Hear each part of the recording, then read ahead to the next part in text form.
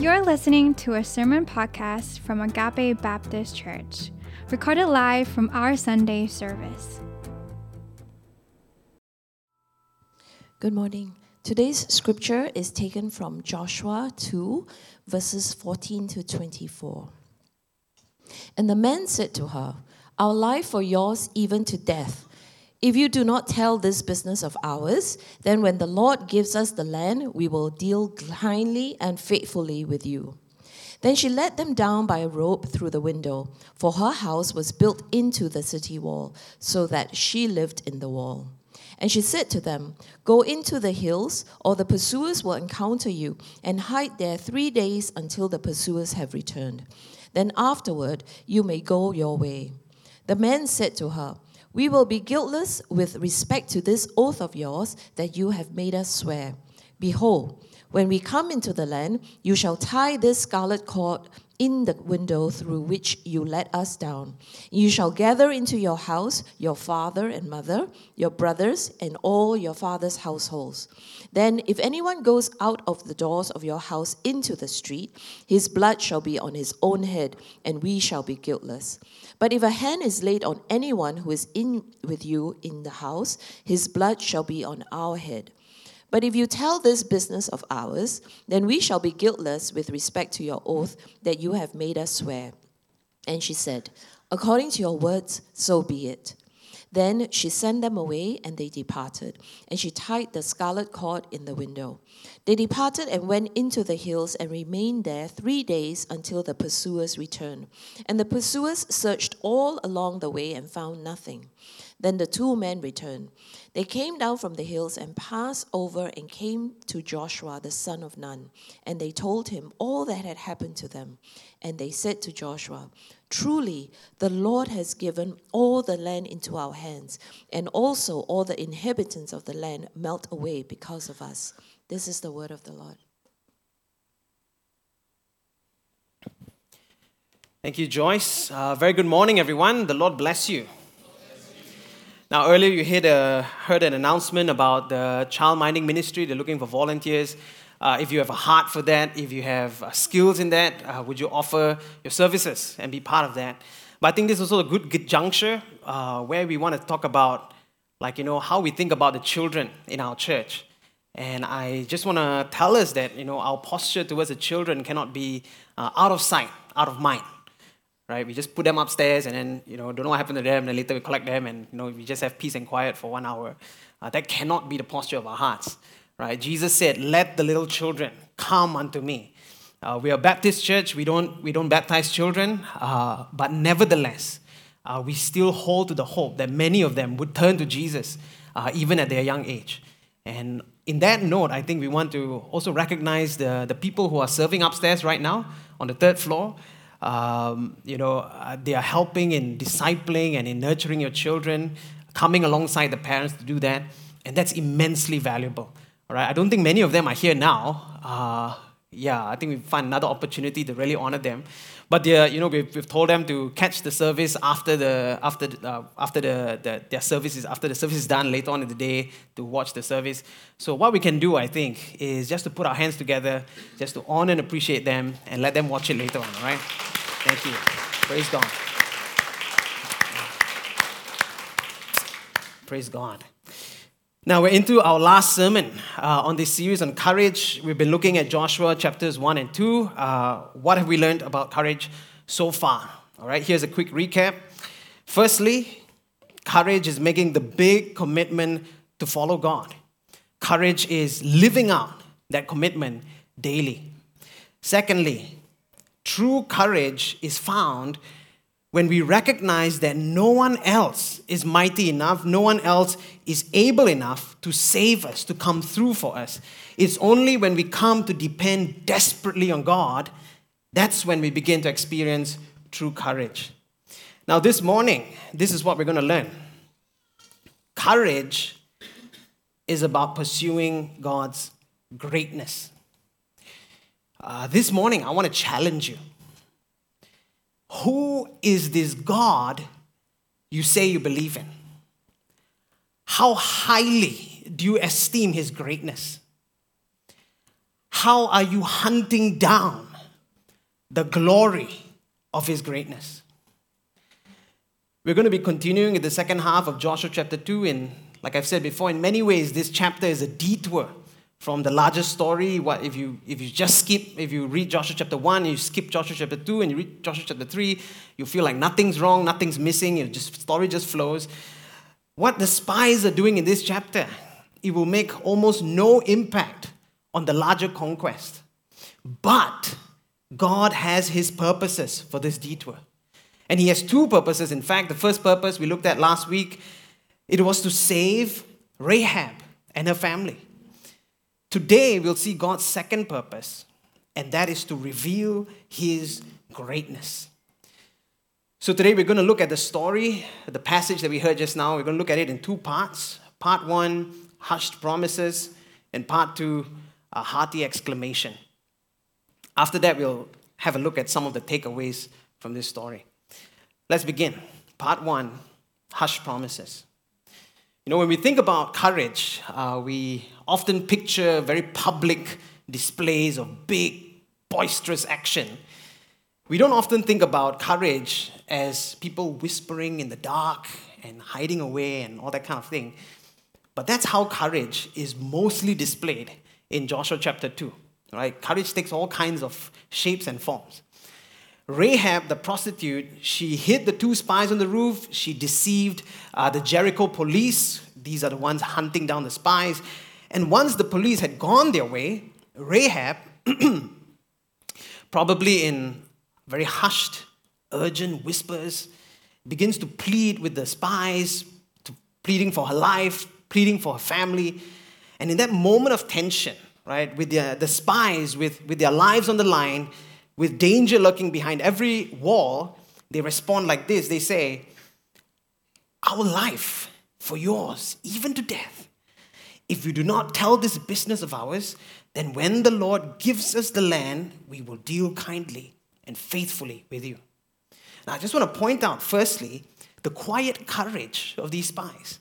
Right? They don't say, if the Lord gives us the land, but when the Lord gives us the land. And this is not like false bravado, right? This is not positive thinking. This is not some kind of name it and claim it kind of nonsense, right? The spies are speaking their minds. They truly believe God will give them the land. And so they begin to make quiet, whispered, hushed promises to one another. The spies promise that no one in Rahab's household will be harmed, but Rahab has to keep her end of the bargain. There are 3 things she needs to do. Firstly, she has to continue to keep the spies a secret. Secondly, when Israel finally attacks, Rahab must bring her entire family into her house. If anybody goes out and they die, that's their own problem. All right? They must all remain in Rahab's house. Finally, number 3, a scarlet cord, a red cord, you could say, must be tied onto the window of Rahab's house. Now, if Rahab fails to do any of these three things, the deal is off, right? Rahab would not receive any special protection. So Rahab and the 2 spies, they make these promises to one another. These are hushed promises, right? Promises with no witnesses, promises with no contracts, promises with no guarantee, right? These were desperate times. They just had to trust that their yes meant yes and their no meant no. Now, after these promises are made, Rahab gives the spies some instructions on how to avoid the Jericho police. She lowers them out of the home window. And once the spies are out of the city, Rahab immediately ties the scarlet cord to the same window through which she had lowered the spies, right? It's as if Rahab is saying, let this window be a witness of how I have saved your lives, and now it's your turn to save mine. And then we kind of realize that Rahab's story ends here for now, right? The scarlet cord is just dangling from the window, and like that scarlet cord, we are also left hanging. We don't know how Rahab's story will end. Then the story switches scenes, and we come to part 2, which is the hearty exclamation. So the spies follow Rahab's instructions. They hide in the hills for a couple of days. They wait for their pursuers to turn back to Jericho, to give up and turn back. Then they return to Joshua's camp. Now, what happens next could have gone in one of 2 ways. Right? Joshua chapter 2 could have ended in one of two ways. Let me share with you the first way. All right, so this is version 1. The spies return to camp. They are exhausted. Maybe they're a little hungry. They're just relieved that they made it back alive. When they enter the camp, they notice that all the Israelites have gathered along the Jordan River. Right? They've assembled according to their tribes. It's a massive gathering. And then the spies realize that they've actually returned later than expected. Everyone's been waiting for them. Right? And they're just waiting for these spies to return so that they can finally go to war. And then as the spies make their way to HQ, right, to make their report to Joshua, you find that their heads are hanging low, their eyes are on the ground, and they're trying not to make eye contact with anyone around them because the Israelites are glaring at the two spies. Why so long? Why are we waiting? Right? Why you waste our precious time? And the spies, they avoid all that, and then they finally reach Joshua's tent. And Joshua asks them, well, how did your mission go? What did you learn? And the spies, again, with eyes on the ground, they mumble sheepishly, not much. Our mission didn't exactly go as we planned. But Joshua wants to make sure. So Joshua asks them a series of questions. What's the size of Jericho's army? Don't know. Is there any weaknesses in Jericho's wall? Don't know. What kind of man is the king of Jericho? Don't know. Can you at least tell me how this king looks like? Don't know. And Joshua is like, what happened, guys? What's going on?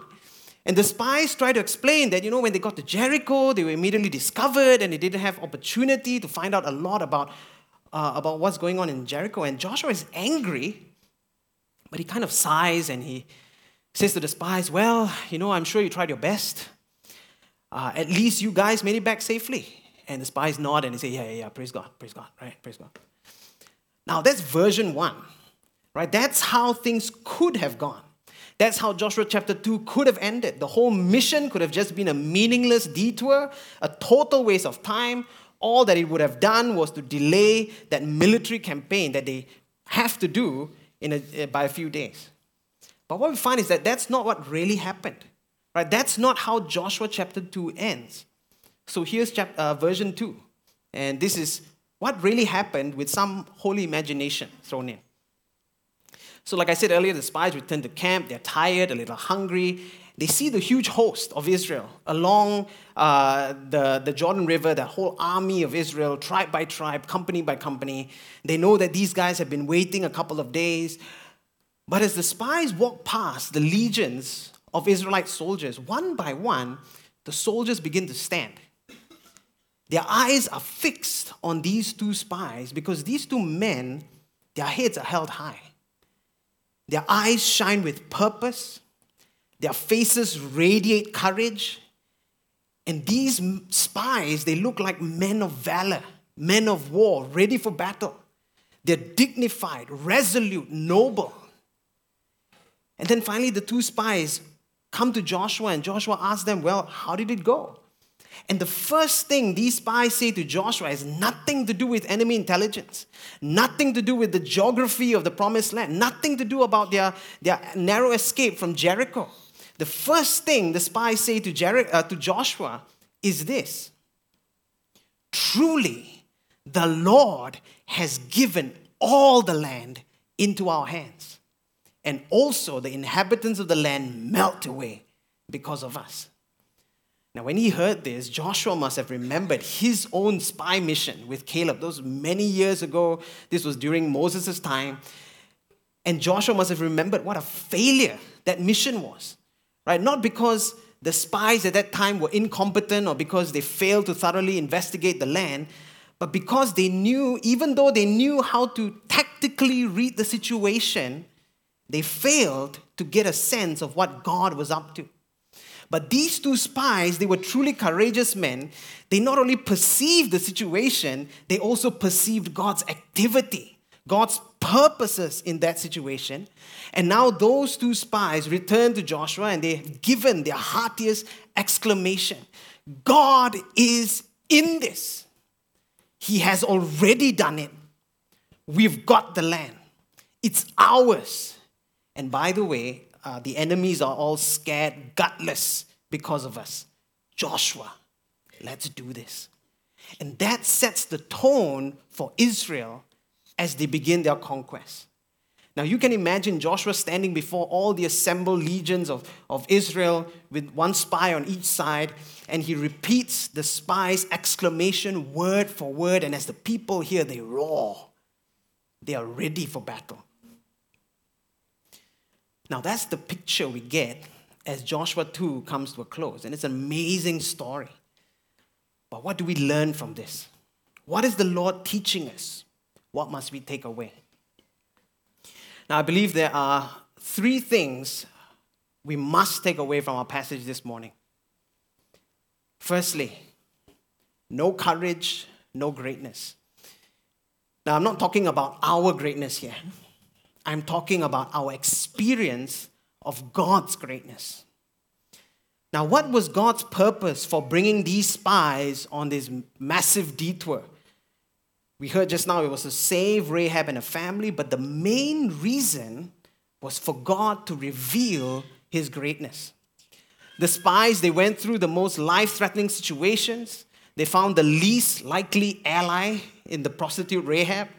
They made it back to Joshua by the skin of their teeth, yet the report they make to Joshua is full of a God-centered confidence. God has given us the land.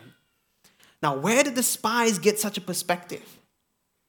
People, they knew that what they had experienced, it wasn't luck. It wasn't a coincidence. It wasn't out of good fortune. This was God. God who is mighty to save, who's awesome to deliver, and who's faithful to provide. And their report to Joshua was not so much about the weakness of the land, but the greatness of their God. Now, here's the thing. If the spies had never taken up courage to go on this mission, they and all of Israel would have missed out on seeing the greatness of God in a fresh way. Now, question for us, people. In your eyes, is God still great?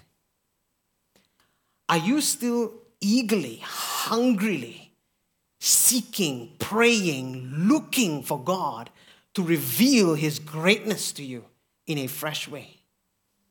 Or do you find that you've become kind of jaded? You've kind of grown up as a Christian. That was for younger, immature days. Do you feel like this is all there is to God? There's nothing more. Now, people, this is difficult for me to say, but in our church, my sense is that perhaps God has become like a circus lion to us. He's big, he's scary, but he's so tame. He's so predictable. He roars when he's supposed to roar. He jumps through the hoop of fire when he's supposed to jump. He sits when he's supposed to sit. And yeah, he's great for a circus lion. But in the larger scheme of things, he's not that great. In fact, he's become quite boring. Now, my sense is that maybe we've boxed God up so much that he fits so comfortably into our self-oriented lives. We live how we want, and God has a little compartment in our lives, a little room, and we kind of visit him every now and then, and he's a circus lion. He's a lion on a leash. People, that's what I sense where we may be standing as a church, and it's scary. But I believe the Lord is inviting us to draw close to him, to come to him in repentance, to step back into the arena with him so that we can truly behold him, not from a distance, but up close. And the only way we're going to really behold his greatness is through courage. Courage to repent. Right? Repentance is more than just admitting you're wrong. It's more than saying you're sorry. Repentance is about making a detour, even a U-turn. When was the last time you truly said yes to God? When was the last time you truly pursued God's will for you with no other safety net but God himself? No plan B, no backup plan. without no thinking that, this season is for my family, this season is for my career, this season the focus is my health. But every season of your life is indisputably God's season. Your career is dispensable because there are eternal riches to be made. In your family, God is the father, the head of the household. He calls the shots. Your health is a momentary vapor. It comes, it goes, but the word of the Lord stands forever.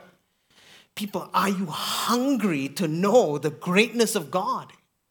Or have you concluded that you already know all there is to know about God's greatness? Now, if you want your life to be an unveiling of the majesty and the mystery of God's greatness, then you're going to need courage.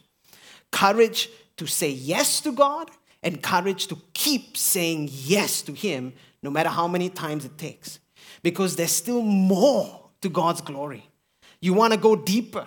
You want to see Him up close. You want His roar to ring in your ears and to resonate through your life. People, where there is courage, there will be an encountering of God's greatness. But where there is no courage, then God's greatness remains hidden.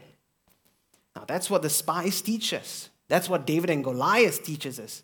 Daniel in the lion's den, Esther and the king, Noah in the ark, Moses in the burning bush, and so on and so on and so on. That's what the Bible teaches us. Saying yes to God means savoring His greatness. But where there is no courage, there will be no experience of His greatness. In Revelation 21, God Himself says, the one who conquers, right? That's courageous language. The one who conquers will have this heritage, and I will be his God, and he will be my son. But as for the cowardly, their portion will be in the lake that burns with fire and sulfur, which is the second death. At the end of history, those who draw closest to God, those who behold His glory, those who share in His greatness as His children, these are the courageous ones.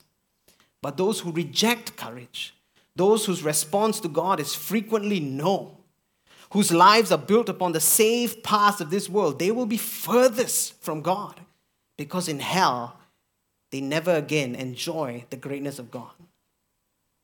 Now, this is our first takeaway. It's a sobering one. But I call us, be hungry for the greatness of God. Courageously say yes to Him, no matter how many times it takes, so that you can behold more of His glory. But where there is no courage, you will not see His greatness.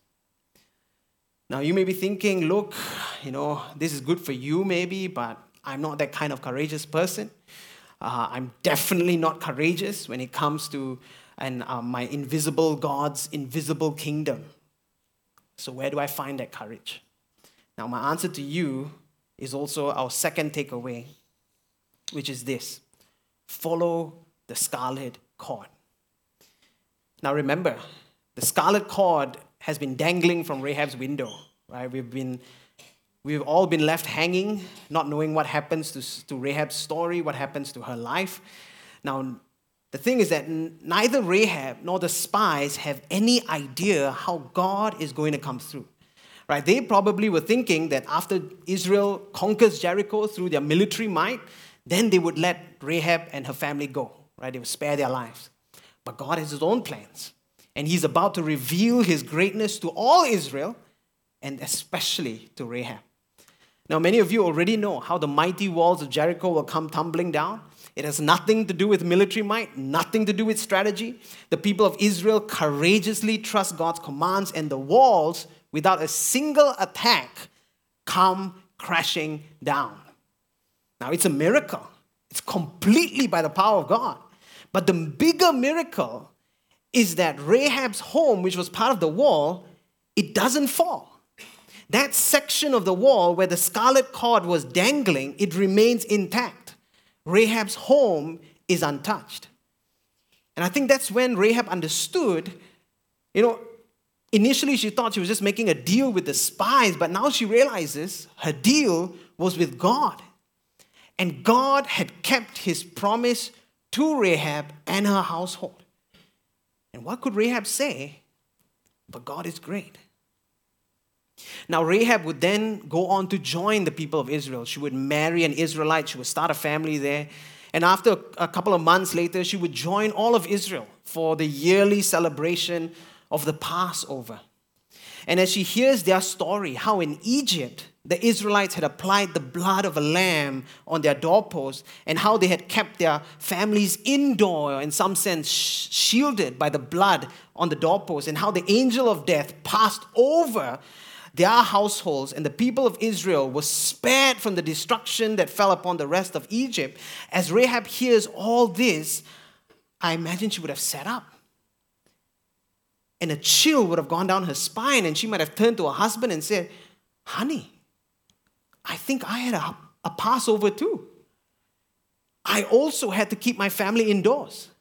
I also had to put something outside my house facing the direction of God's oncoming wrath. And all of Jericho was destroyed, but the destruction passed over my household. And we were all spared."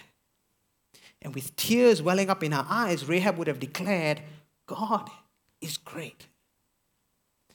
Now, Rahab would have repeated this story, the story of the scarlet cord, again and again. But then came the time when Joshua would die, and Rahab would die, and everyone of that generation would die. And there arose a generation that did not really care for God's greatness. And they rebelled against God. They did what every other nation was doing, and Israel fell into darkness. But during that time, Rahab's son remained faithful to the Lord. And her son would meet and marry a Moabite woman, a foreigner who, like Rahab, had become loyal to the God of Israel. And that woman's name is Ruth. And from Ruth would come Israel's most courageous and celebrated king, David. Now, in the Gospel of Matthew, as Jesus' family tree is kind of laid out for us, we see all of their names there. Right? Matthew 1, verse 5 to 6, it says, "And Salmon, the father of Boaz, by Rahab. And Boaz, the father of Obed, by Ruth. And Obed, the father of Jesse, and Jesse, the father of David, the king." But right at the end of that chapter, right at the end of that whole family tree, is Jesus. And as we remember how Jesus would go to the cross to die for all sinners, past, present, future, the words that the spies had said to Rahab, it comes back to us. It kind of haunts us, right? They had said to Rahab, "Our lives for yours, even to death." You know, Rahab had risked her life to save theirs. They felt like they owed her their lives. But yet again, it is Rahab who saves them once more. Because out of Rahab comes Jesus. And Jesus would use almost those same words for us, for the spies, and he would say, "My life for yours, even to death." Jesus became the true Passover lamb. His blood rewrites our stories. It gives us a new destiny. But Jesus also became the true hiding place for all who hide in him. God's destruction passes over us. Now, people, don't you see? What God did through this big detour in Joshua chapter 2, it not only saved Rahab, but it also saved all of us. Rahab had no idea, but when she was pleading for her family, she was symbolically pleading for all of us as well. And when God answered her plea, he not only saved her, but he secured our salvation as well. And this was thousands of years ago, long before we were born, long before our family settled in Singapore, long before Sang Nila Utama. Right? God had already ordained Joshua chapter 2 as a glorious detour so that all of us would be saved through Rahab's son, Jesus. And if we get this, then this salvation becomes our starting point. This is where we can say, even for the first time, God is great. Now we know that God's eyes are upon us. Now we know that he has already decided, even as early as Joshua chapter 2, to deliver us from destruction. Now we know that the scarlet cord was dangling in Jesus' direction. And not only that, but the scarlet cord points towards us too. That the same courageous blood that flowed in Rahab, that flowed in Ruth, that flowed in David, that flowed in Jesus, now flows in all of us. And if you ever wonder where courage comes from, follow the scarlet cord. It has a story to tell. And that story will tell you that God is for you. That story will tell you that all of us who believe in Jesus, Christ-like courage already flows in our veins. So we've received the call to courage. No courage, no greatness. We've found the source of courage as we follow the scarlet cord. Now, how must we respond? We come to our last takeaway. Commit to courage. This year is a significant year for our church. It's our 40th year. It's the year we are kickstarting our church planting vision proper. It's the first time we are launching so many missions destinations at one time. And this is also the year where we're going to be doing a church-wide major reshuffle of both the Cells ministry and the Young Adults Emerge ministry. And some of you, as you hear all this, you may be wondering, why are we making so many big changes in the same year?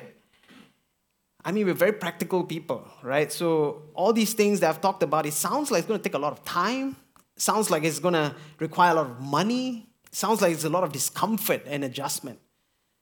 Now, the reason for all these changes is, of course, strategic, right? We want to strengthen our church for this church planting vision. Currently, we don't know very much about church planting. So what do? We go on mission trips. We get exposed. Right now, our cell groups are too big. Community has become harder to build. We are struggling to raise new leaders. Our identity as a gospel-centered church across the generations is not being felt tangibly at the cell group level. So what do? A renewal of the cells ministries is in order. And this is absolutely necessary if we truly want to become a vibrant church poised to plant churches. So those are the strategic reasons why we're doing all these things. But I believe that what is on God's heart for us is that we come to a depth, that we catch a greater conviction, we restore a higher elevation of the greatness of our God, of His power, of His faithfulness. And as we behold God's greatness, we will come to realize that we are not only sinners saved by grace, but we are soldiers spurred by glory.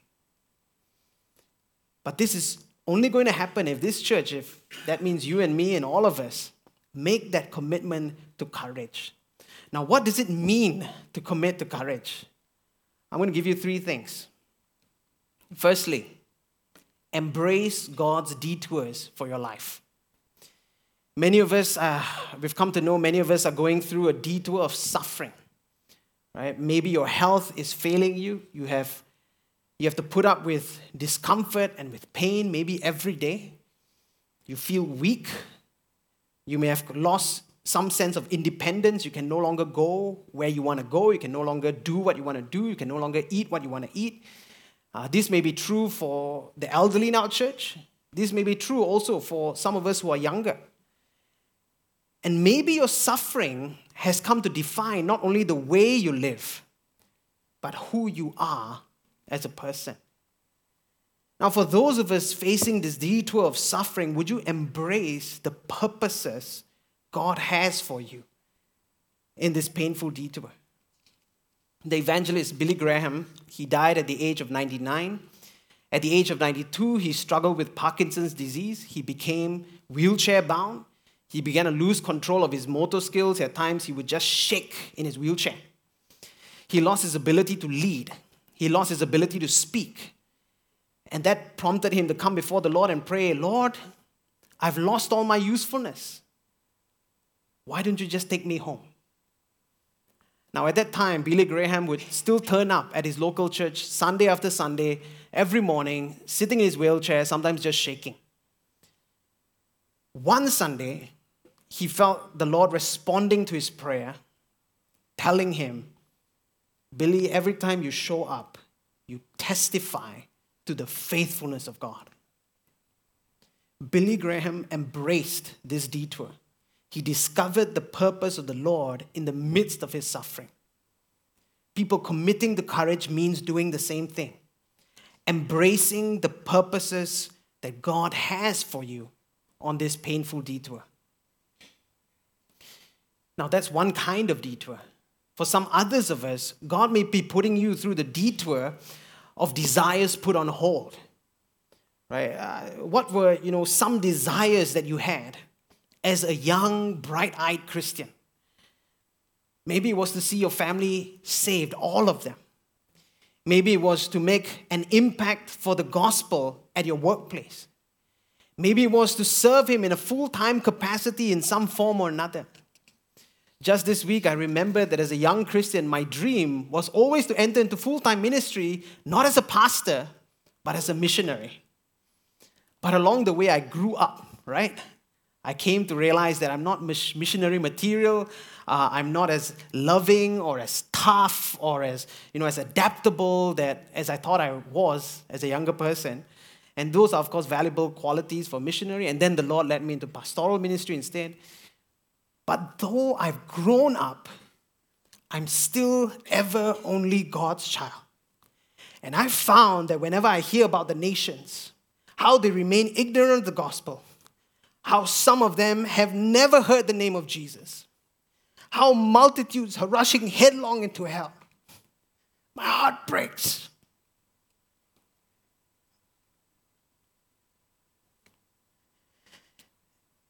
And my wife has a bigger heart for missions. She's a bigger heart for the nations. In fact, before we got together, I had to tell her, because I'm a local church guy, right? If you're going to marry me, you're going to get together with me, you got to accept that probably you won't be able to do missions in a significant way. And she agreed to that. We got married. But she's still hoping. She's still hoping that one day both of us can still be of use to the nations. She's praying that God will lead even our daughter to the mission field. But God has yet to fulfill those desires that He put upon our hearts. Now, how about you? What are your idealistic, hopeful, even naive dreams that God has placed upon your heart? Maybe even as a young Christian. How did you want to change the world? What did you want to accomplish for Him? How did you want to leave your mark as a follower of Jesus Christ? What did you hope would be your legacy for the gospel? Bring those desires back to the Lord. Embrace the detour. God has placed those desires in your heart. It's not fulfilled yet, but God is the one who will bring it to pass in His time. Now, there are many other kinds of detours besides the detour of suffering, the detour of desires deferred. But I believe that there's one more that I need to highlight. Because maybe some of us have yet to embrace the full detour of the Christian life. Now, the cross demands a complete U-turn in our lives. But some of us are waiting for everything to just magically fall into place. Everything to just, this path, life just to settle in nicely. Before you make that commitment to follow Jesus wholeheartedly. And I want to tell you, that's not how it works. Jesus is calling you now.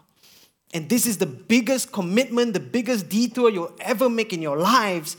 But there's never going to be a better time. You may be waiting, for your parents' approval. You may be waiting to see how much fulfillment you can get from this world. You may be seeing how far you can get in your career, in your plans for your life. But this is where you need to exercise courage. Saying yes to God means embracing the U-turn of faith. And that has more to do with courage than with finding the right time to do this. That's the first expression of committing to courage. The second expression of committing to courage is embracing God's mission. Joshua chapter 2 is a powerful reminder that God is the Savior of the world. God goes the distance to bring the lost to Himself. Now, in the same way, have we embraced this mission? Do we carry a burden for souls? Are our daily prayers simply for a smooth day ahead? Or are we praying for names, for lives, for people groups, for nations to come to a saving knowledge of Jesus? Now in June, we're going to be sending teams to Yangon, Kuala Lumpur, Kandy, and Sapporo. Every one of these cities are less than 10% Christian. I know some of us joke that for a mission trip destination, Sapporo, Japan, really sounds like a really nice holiday spot. Let me tell you, Japan has the worst Christian population. Only 0.5% of Japan is Christian. People, we've got to embrace God's mission that all would hear the gospel, that all the Rahabs of the earth would enter his kingdom. And in that way, we must commit to courage. We want to take up courage to pray for the lost in our midst. We want to pray for the lost in the nations. Take up courage to give to missions, to the church planting fund, to go to our unbelieving loved ones, exposing them to the gospel, exposing them to Christian community, and to go also to the nations. Now, finally, the third aspect of committing to courage is embracing God's greatness. Why bother living courageously for God? Why not live comfortably with the world? Because we want more of God's greatness. Because we have had enough of a dull, sleepy, pathetic understanding of God. We want to delve deeper into his greatness. And so we want to say yes to God. Yes, I will repent. Yes, I will obey. Yes, I will go because yes, I want to see more of God's greatness. People, let's make this commitment to courage as a church. The courageous blood of Jesus already flows in our veins. And the reality is we need courage to face the detours in our own lives. The lost and the broken in this world, they're waiting for us to take up courage. And our own souls long to see the greatness of our God revealed.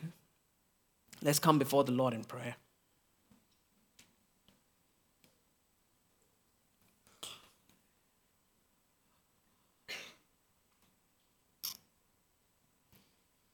Father, we are desperate for you, Lord. We desperately need a glimpse of your face. Teach us again to pray, show me your glory, O God. Forgive us for becoming so laid back, Lord. So soft in the luxuries and the comforts, the so-called stability we find in this world around us, that our hearts as well has grown so numb. Help us, Father. We believe that you've given us the Spirit of Jesus and then the courage that he had to go to that cross, to take our place, to give up all the riches of heaven. That courage now lives in us because Jesus is risen and he reigns in glory and strength. Help us, Father. Thank you for listening to this sermon podcast. You can find more of our sermons online on our website at www.agape.org.sg.